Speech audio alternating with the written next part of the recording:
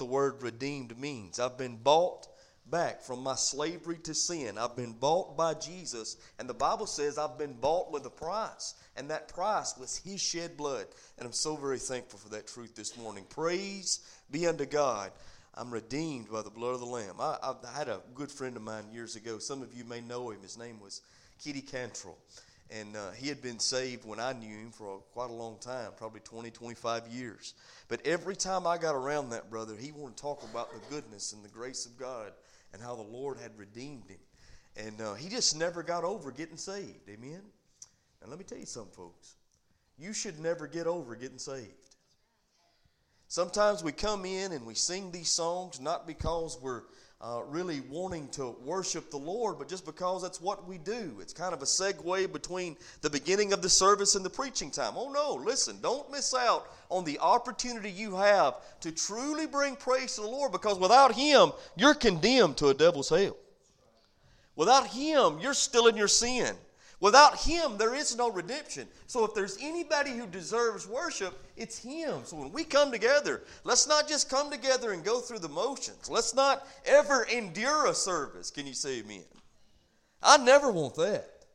I never just want to come and endure a service, but enjoy what God has for you. And the way you do that, the way we do that, is to worship Him in spirit and in truth. And so let's always take advantage of the great privilege and opportunity of praising the Savior who has redeemed us. Let me ask you something. Let me tell you what I believe. I believe that God is sovereign. And by sovereign, I mean that God is in control. If you believe that as well, say amen. See, this morning we need to understand that it is by God's sovereign will that each and every one of us here today are in this service. It's by God's sovereign will, if you're listening online, whenever you're listening, whether it be right now or at a later date, whenever this message finds you, I believe it's by God's sovereign will that you're hearing the message God has given from His Word. It's not by accident that any of us are here. I know what some of you may be thinking. You may be saying, well, Brother, I'm just here because Mama made me come or Daddy made me come. And guess what? That's a good reason to be in church, young people. Matter of fact, parents, it ought to be a requirement in your home that the kids under your roof come to worship the Lord. I'm not going to let mine miss worship. You want me to tell you why?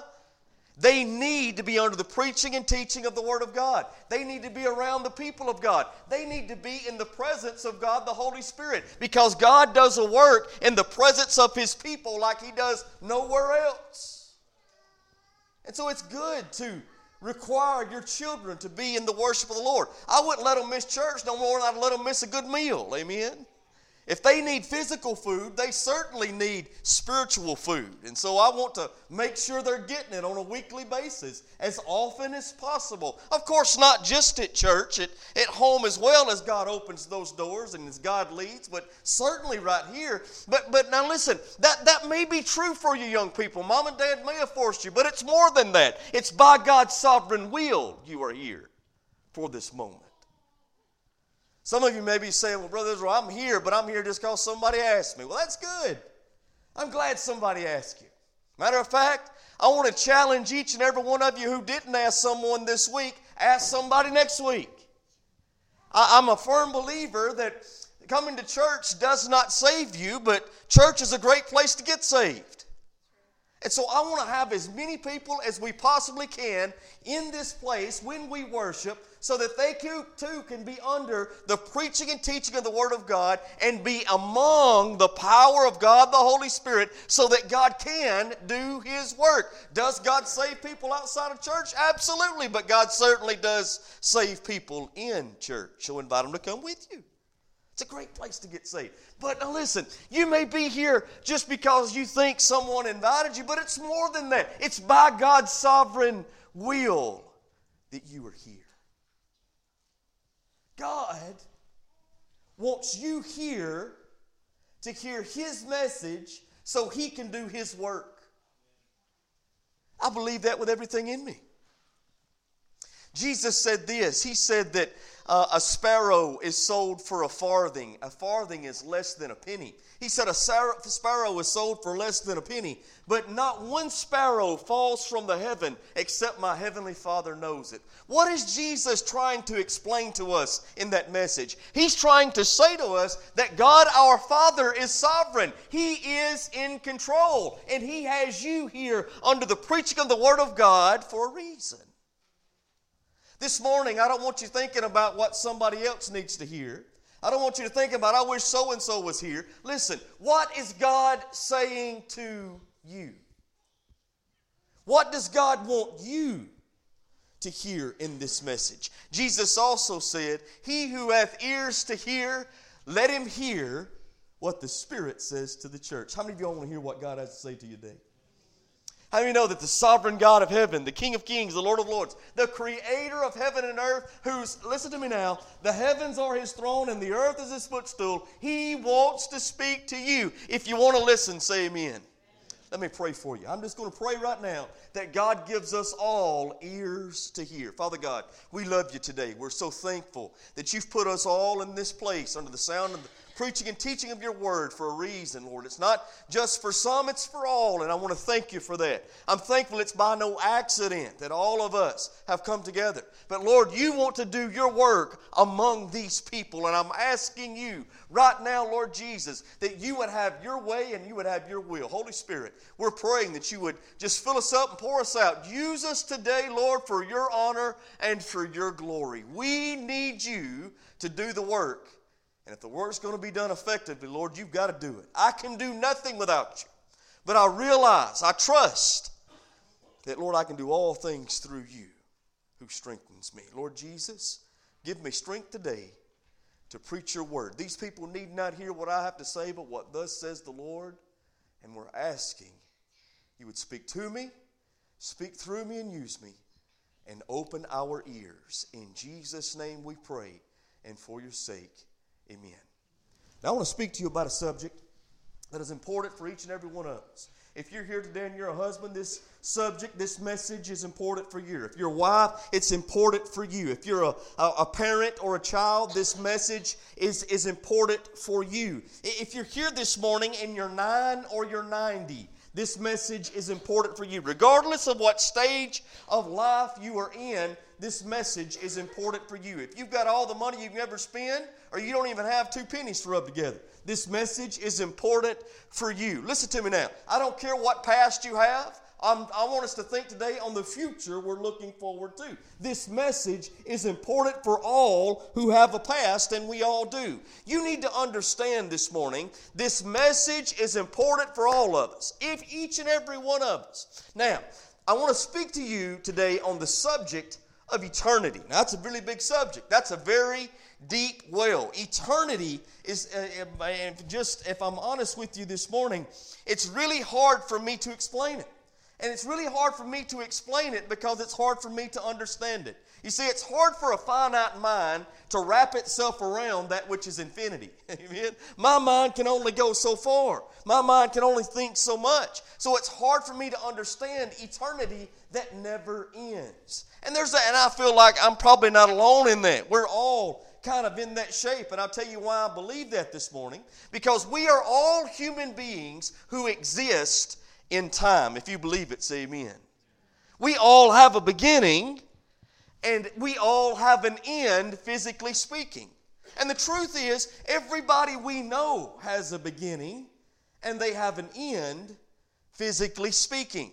So for those who are existing in time, it's hard for us to understand the timeless. Now, it's not hard for God because God is eternal. Can you say amen? And we see that in the Word of God. And if we're truly going to understand eternity, first and foremost, we've got to understand what the Bible says about the God we serve. Now, the Bible says that God has created everything and deserves praise from everlasting to everlasting. I'm going to give you just 3 or 4 verses here really quickly before we go further.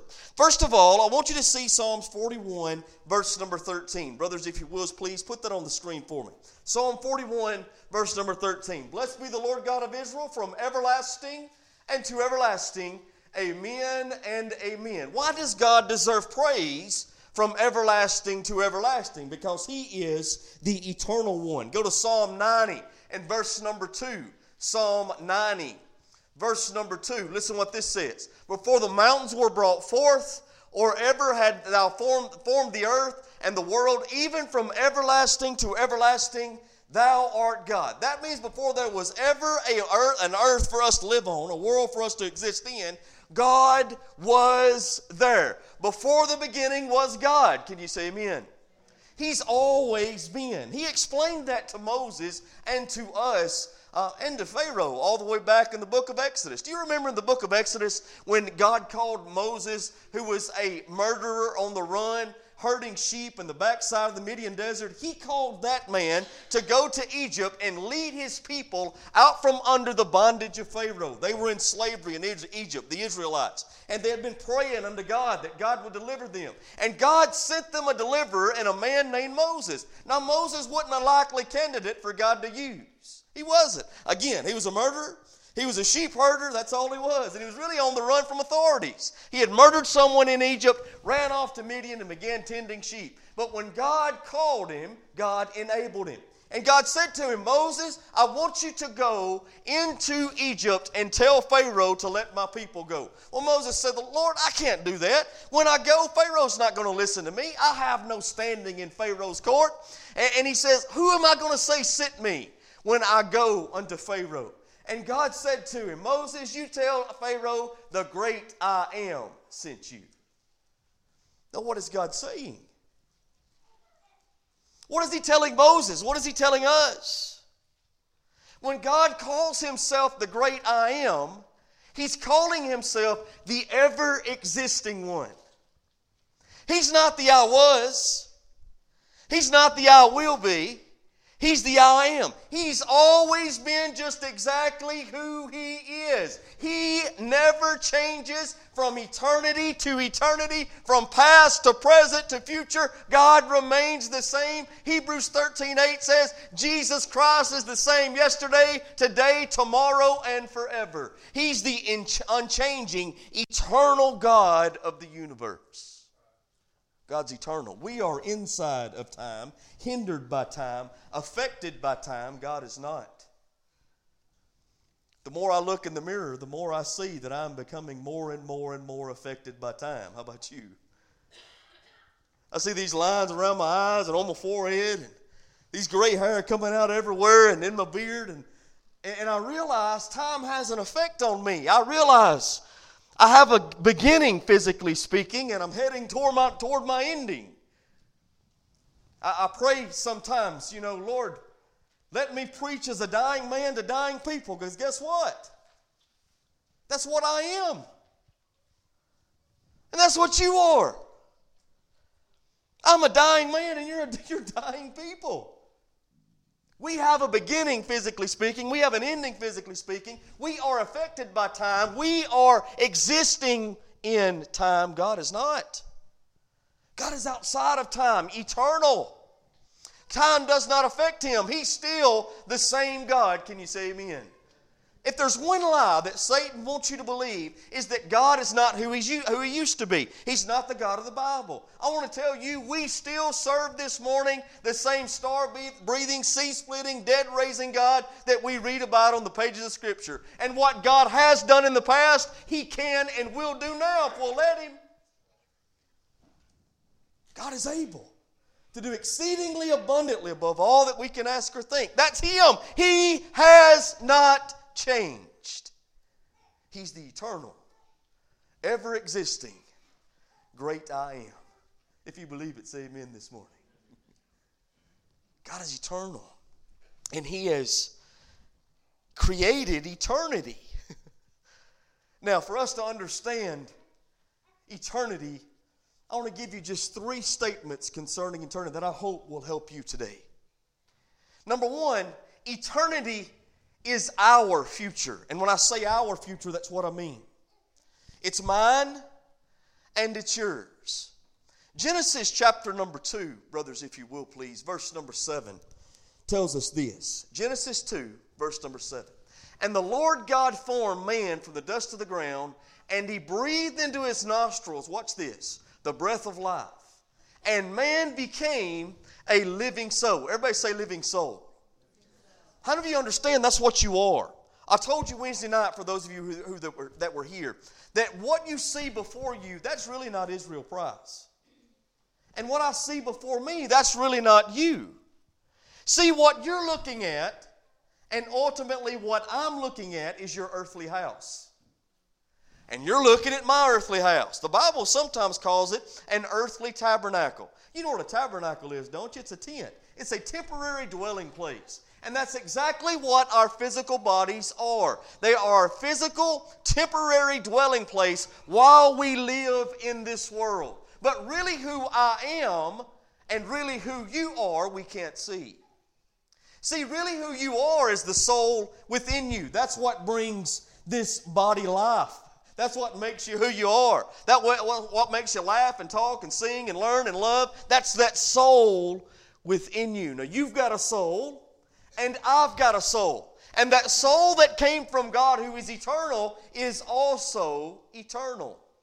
And eternity is my future, and eternity is your future. You say, well, Brother, I don't believe any of that. Well, it don't matter if you believe it or not. That has no basis or bearing on the truth. You can choose to believe 2 plus 2 is 4 or not, but it doesn't change the fact that 2 plus 2 is always going to be 4. This truth is unchanging. This truth is absolute. I have a soul. You have a soul. It was given by God who is eternal, and our soul will spend eternity, the Bible teaches, in one of two places. Eternity is our future. Now, not only does the Bible say that, it says it in many places. Let me just give you a few verses before we go any further. First of all, look in Matthew chapter number 25. Matthew chapter 25, and I want us to see verse number 46. Now, I'm not going to go back and read to you this whole parable that Jesus gives in Matthew 25, but I encourage you to do so in your personal quiet time this week. It'd be a great study for you. Matthew 25, he starts in verse number 31, and it ends in verse number 46. Now, listen what 46 says. And these shall go away into everlasting punishment, but the righteous into life eternal. So Jesus makes it clear in that last verse of Matthew 25 that there's going to be a group of people who go into everlasting punishment, and there's going to be a group of people who go into everlasting life. And if you go back and read in that parable that he gives there, he says it's going to be determined by those who are sheep and those who are goats. Now, if you understand, Jesus says that he himself is the good shepherd, you understand exactly what he's talking about. Those who are sheep are those who are his, him being the shepherd.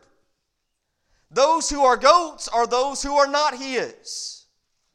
Those who are righteous are those who've trusted in the shepherd. Those who are not righteous and still in their sin are those who are the goats. Those on the right and those on the left are going to be divided. And they're divided depending upon how they relate to the shepherd. Are you getting me? Now, that is a message for each and every one of us. According to Matthew 25:46, everybody will one day spend eternity in one of two places. Either in everlasting punishment or in eternal life. If you believe it, say amen today. Eternity is my future and yours.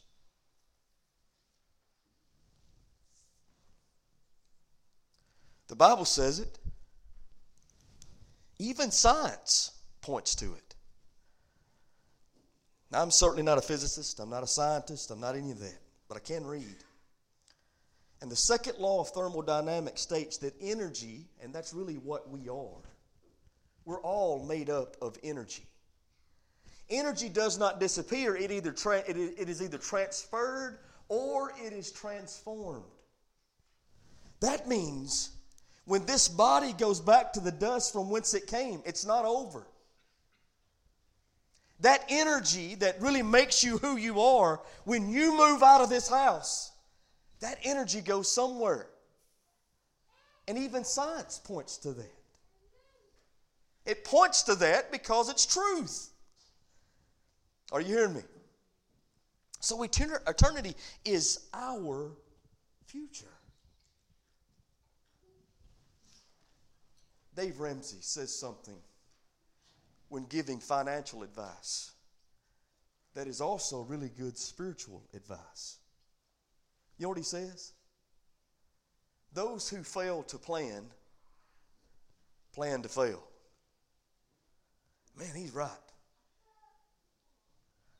Financially speaking, if I fail to plan now for what's going to take place in the future, then when the future comes, I'm not going to be ready for it. So I need to be putting back my savings and investing now, preparing for tomorrow, preparing for later. Spiritually speaking, the same is true. Listen to me now. If you don't plan to trust in and follow Jesus now, that will greatly affect your future. Not just in this life, but also throughout eternity. So, that's why the Bible says, today is the day of salvation. Amen. That this is not something you need to wait on. You need to start now. Because we don't know when our last breath is going to take place. Everybody do this for me. That was a gift from God, the Bible says. He's the one who gives us the breath in our lungs. But I want you to understand, we're not promised the next one. Shakespeare says it like this: man struts and frets his hour upon the stage, and then he is no more. You know what he means by that? We live our life, our small existence, and it seems as though the more I live it, the quicker it goes by. How about y'all? I remember when I was a kid, man, I was always thinking, man, I cannot wait till I turn 16. When I turn 16 and get my license, that's going to be the greatest day ever. And then I had to wait a long time. It felt like I had to wait forever to get them, and then I got it. Then I thought, man, I can't wait till I get married and have kids. And then that time came. It seemed like I had to wait a little while. And then I thought, man, I can't wait for this or I can't wait for that. And now I turn back and look, and a long time has passed. At just the snap of your finger. Why? Because the Bible says the grass withers and the flower fades. And so does man. Shakespeare and the Bible were right. Man struts and frets his hour upon the stage and is no more. You just don't know when your act is going to end. You don't know when scene is going to close.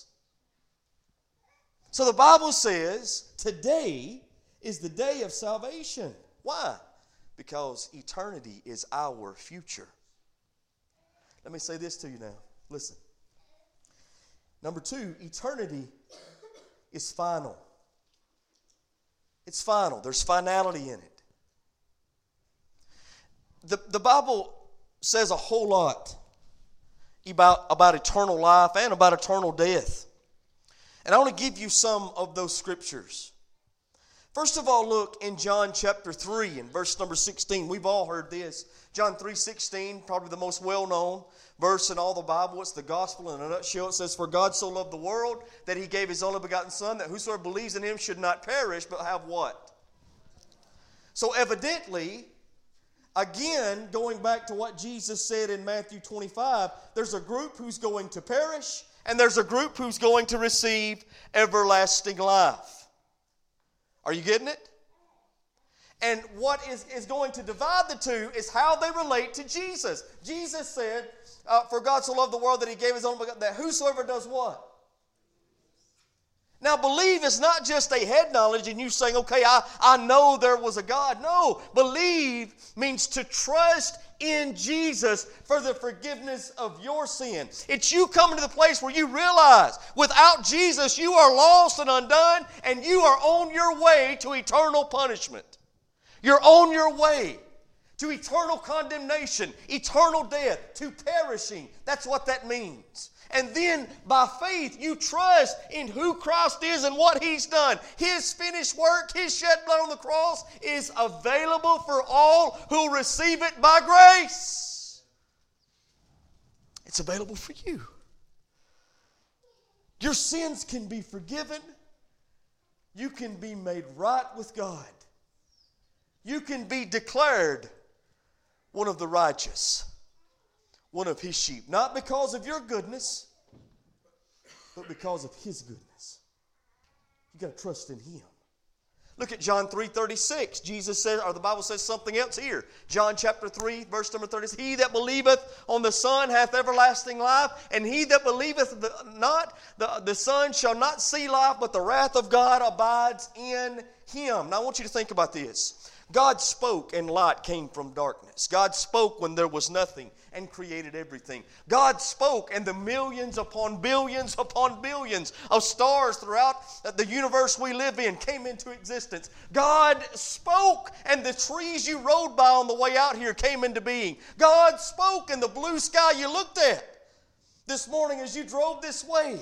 All of that happened. That was just by the spoken word of God. How powerful is the God we serve? Now, if there's somebody that I do not want on my bad side, it's Him.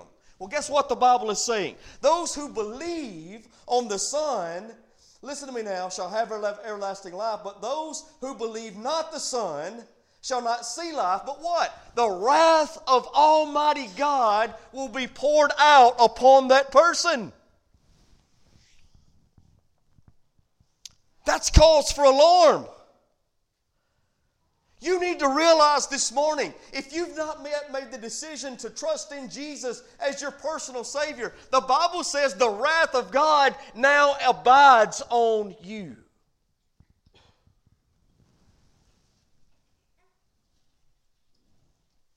Romans chapter 6, verse number 23, watch this.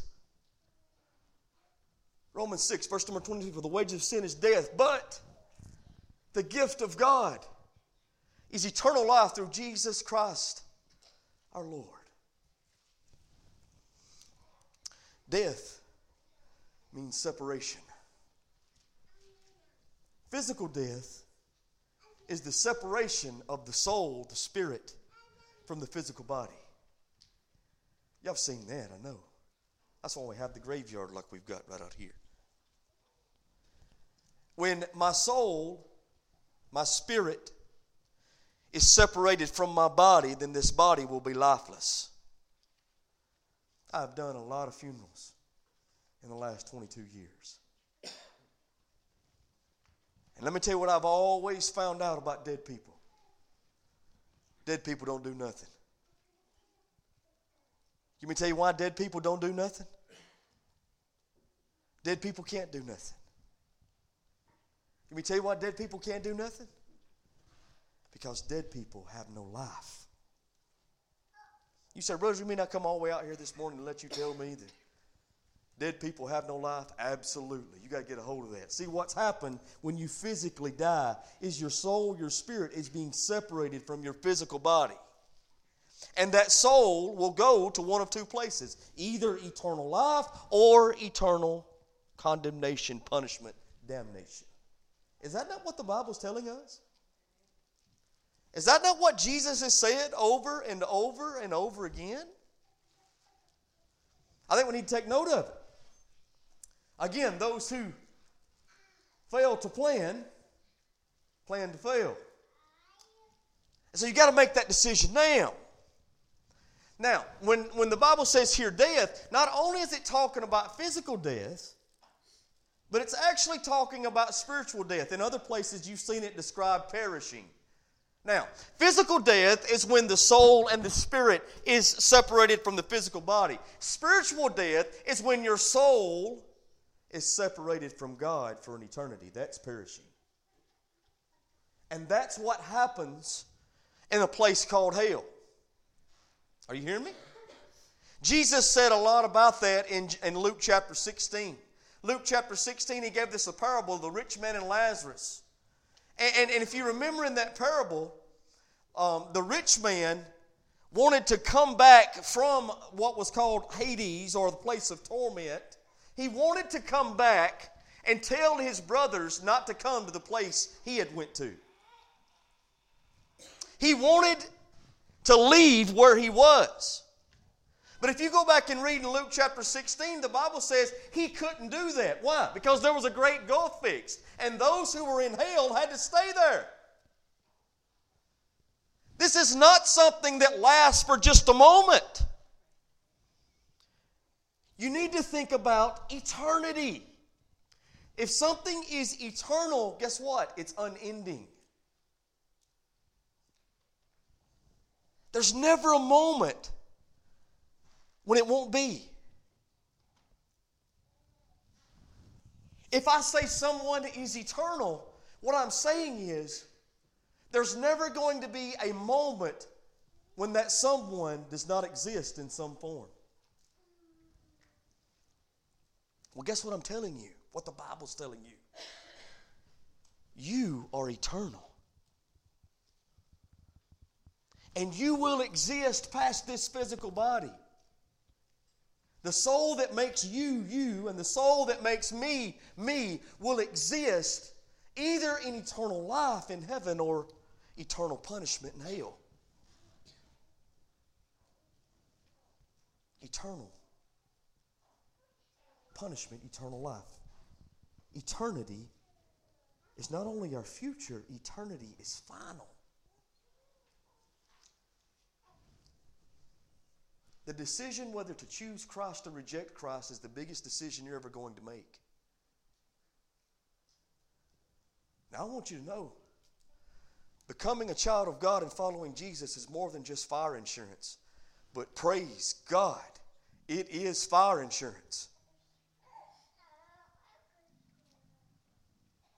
It certainly changes my life today in the world that I live in now.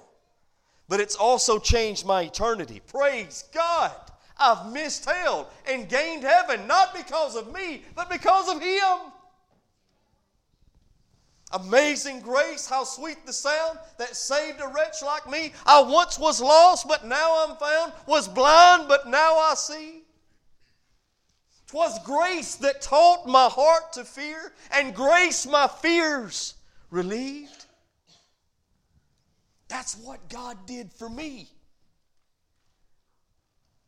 Eternity, folks, is final. But let me tell you something else. Listen to me now. Eternity can be fatal.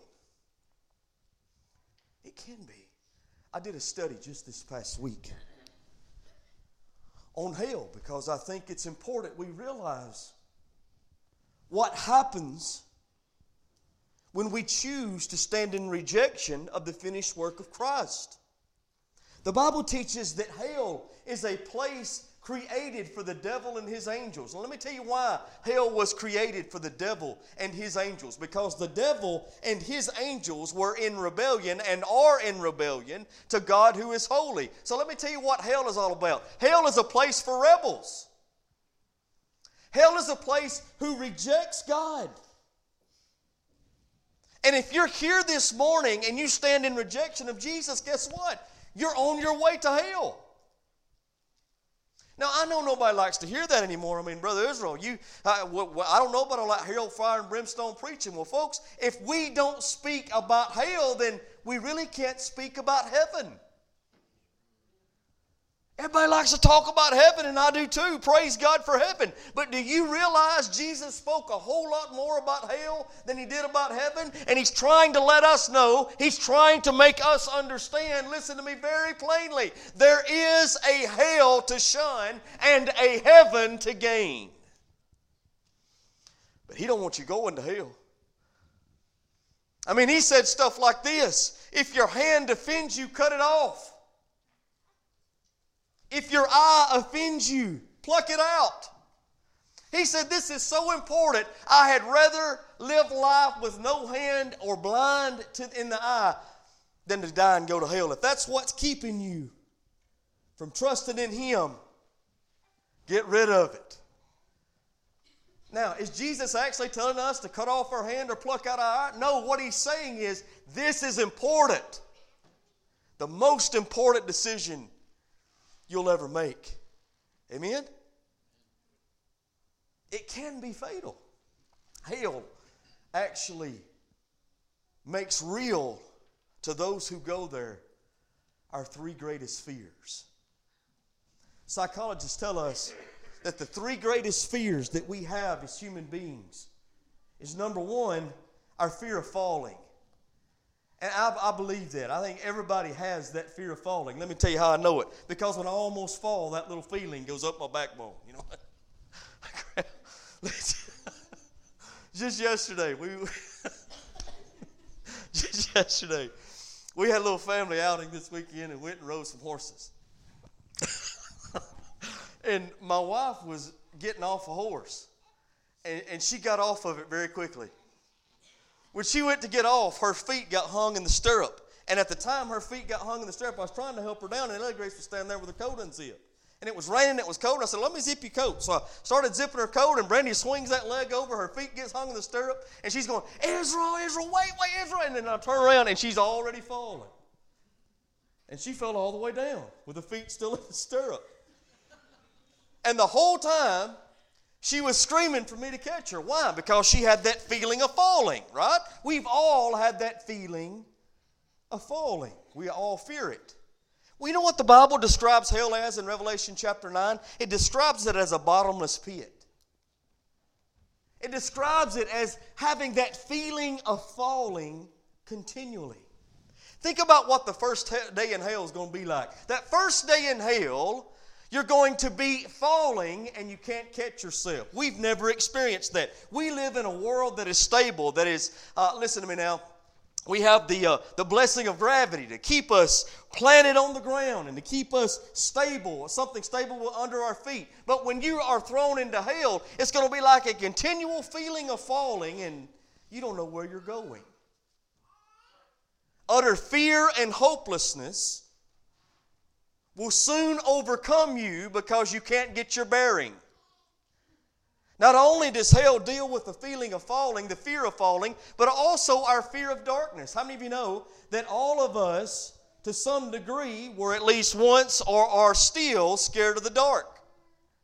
I don't know about you, but if I'm alone in the dark, matter of fact, just the other night I came into church and ran by my office to get something.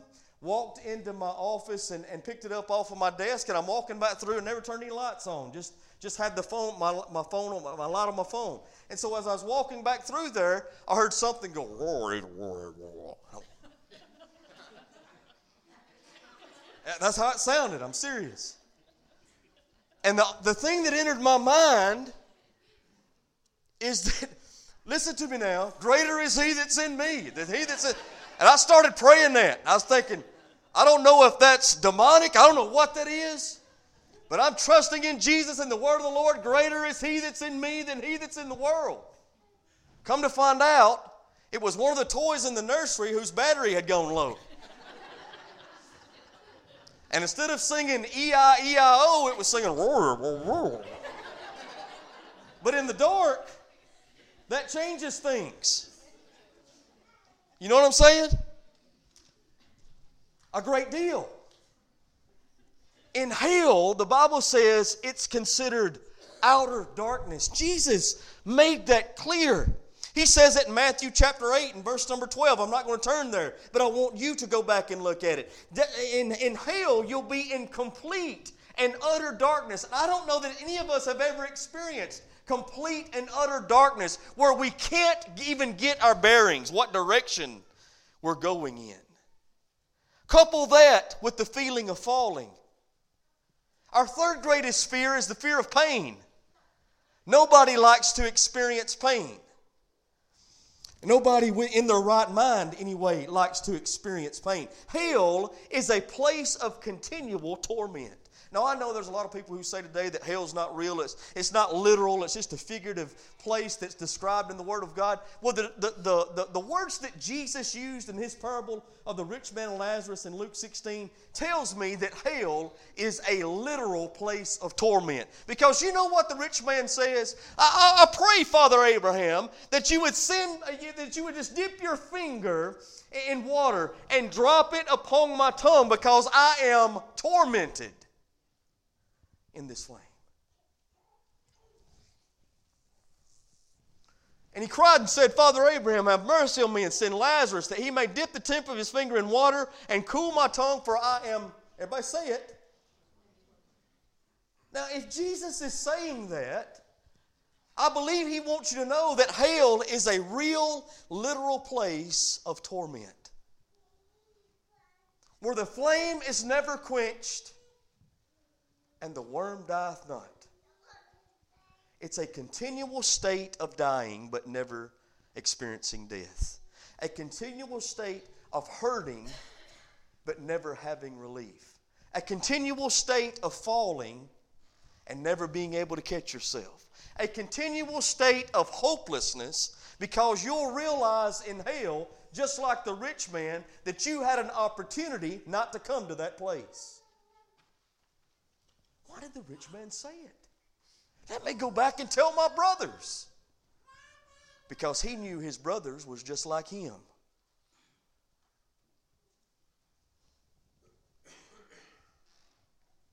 They had the opportunity and wouldn't take it, just like he had the opportunity and didn't take it. Listen to me, folks. Hell is real, just like heaven is real. Eternity can be fatal, number 4, but eternity can be fantastic. It can be. That's the plan God has for you. Are you hearing me? The Bible says in the book of 1 Corinthians that eye has not seen and ear hath not heard the good things that God has laid up for those who love Him. In the book of Revelation, we see the picture of heaven, and the picture of heaven is that of jasper walls and golden streets, and the river of life, the tree of life. Now, folks, I cannot wait to see the beauty of heaven. How about you? It's hard for me to even fathom with my finite mind the beauty of heaven when I read about it. But I know it's going to be good because I know who's making it. God, who is all-powerful, is also all-loving. And the God who is all-loving loves me because I'm His child. And because I'm His child, He wants the best for me. And so just like Abraham, I'm looking for a city not made with the hands of men, but made by the hand of God. That's heaven. The greatest thing about heaven is not the streets of gold or the walls of jasper or the river of life. The greatest thing about heaven is we will be forever in the presence of God, unhindered by the flesh. How many of you enjoy the presence of God?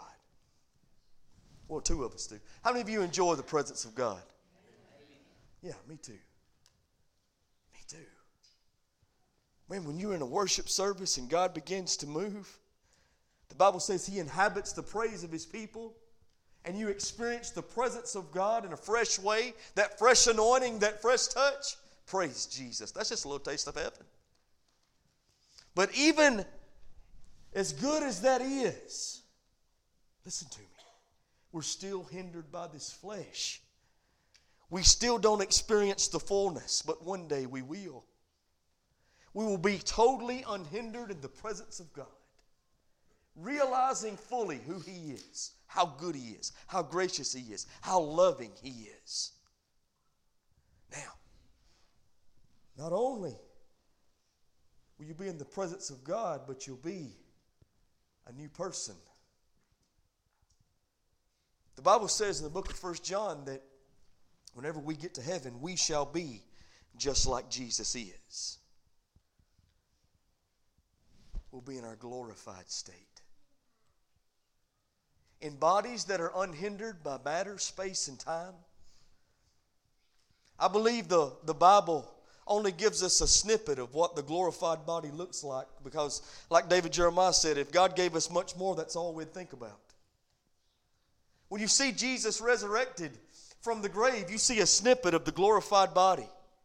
Jesus walks through the wall of the upper room, the doors being locked, meaning he was unhindered by matter. We see him one time speaking with his disciples in the upper room, and then in the next moment, he's walking on the road to Emmaus. Listen, he is not hindered by space or time. Now, I don't know what all that means and how all that's going to be, but I'm looking forward to it. Eye hath not seen, and ear hath not heard of the good things that God hath laid up for his people. Eternity can be fantastic. A body free of pain. Can you say amen? Your back's not going to hurt and your legs ain't going to hurt. Body free of sorrow. The Bible says all tears will be wiped away from their eye.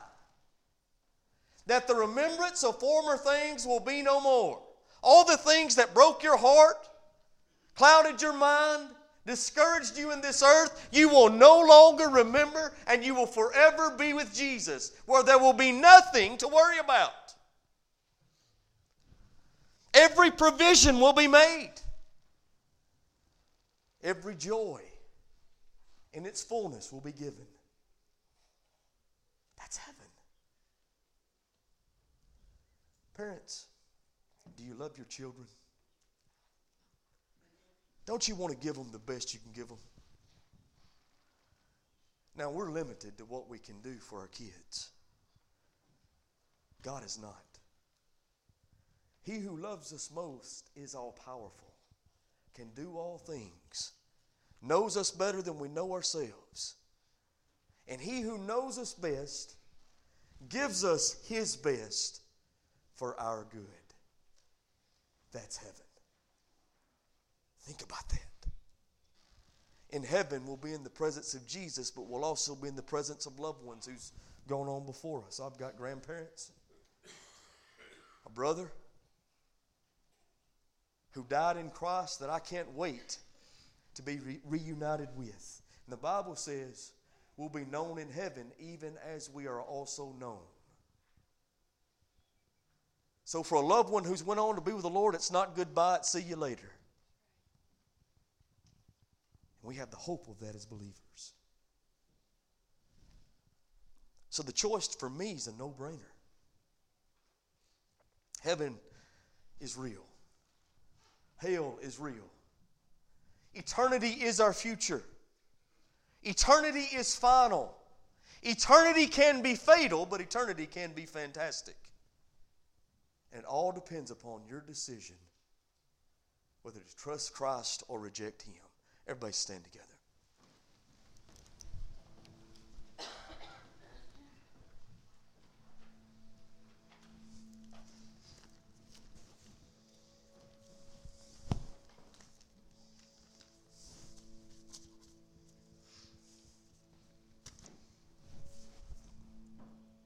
This invitation is for you.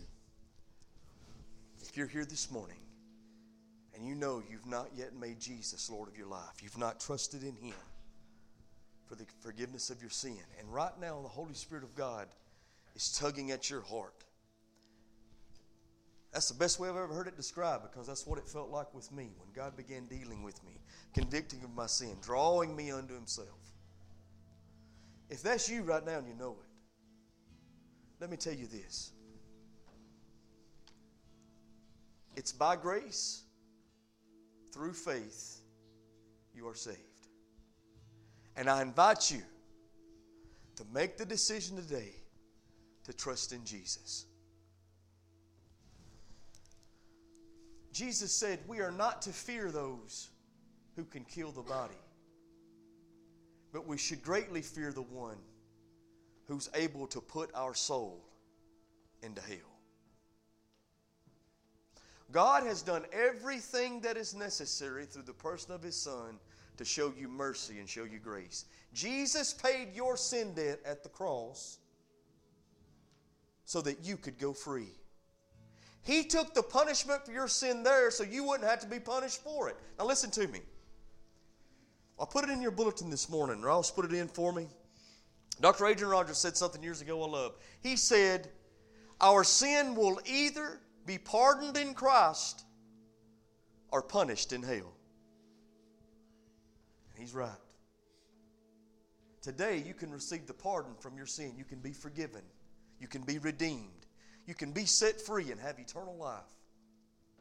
But if you choose to reject Jesus and you leave this walk of life without Him, you will be punished for an eternity in a real hell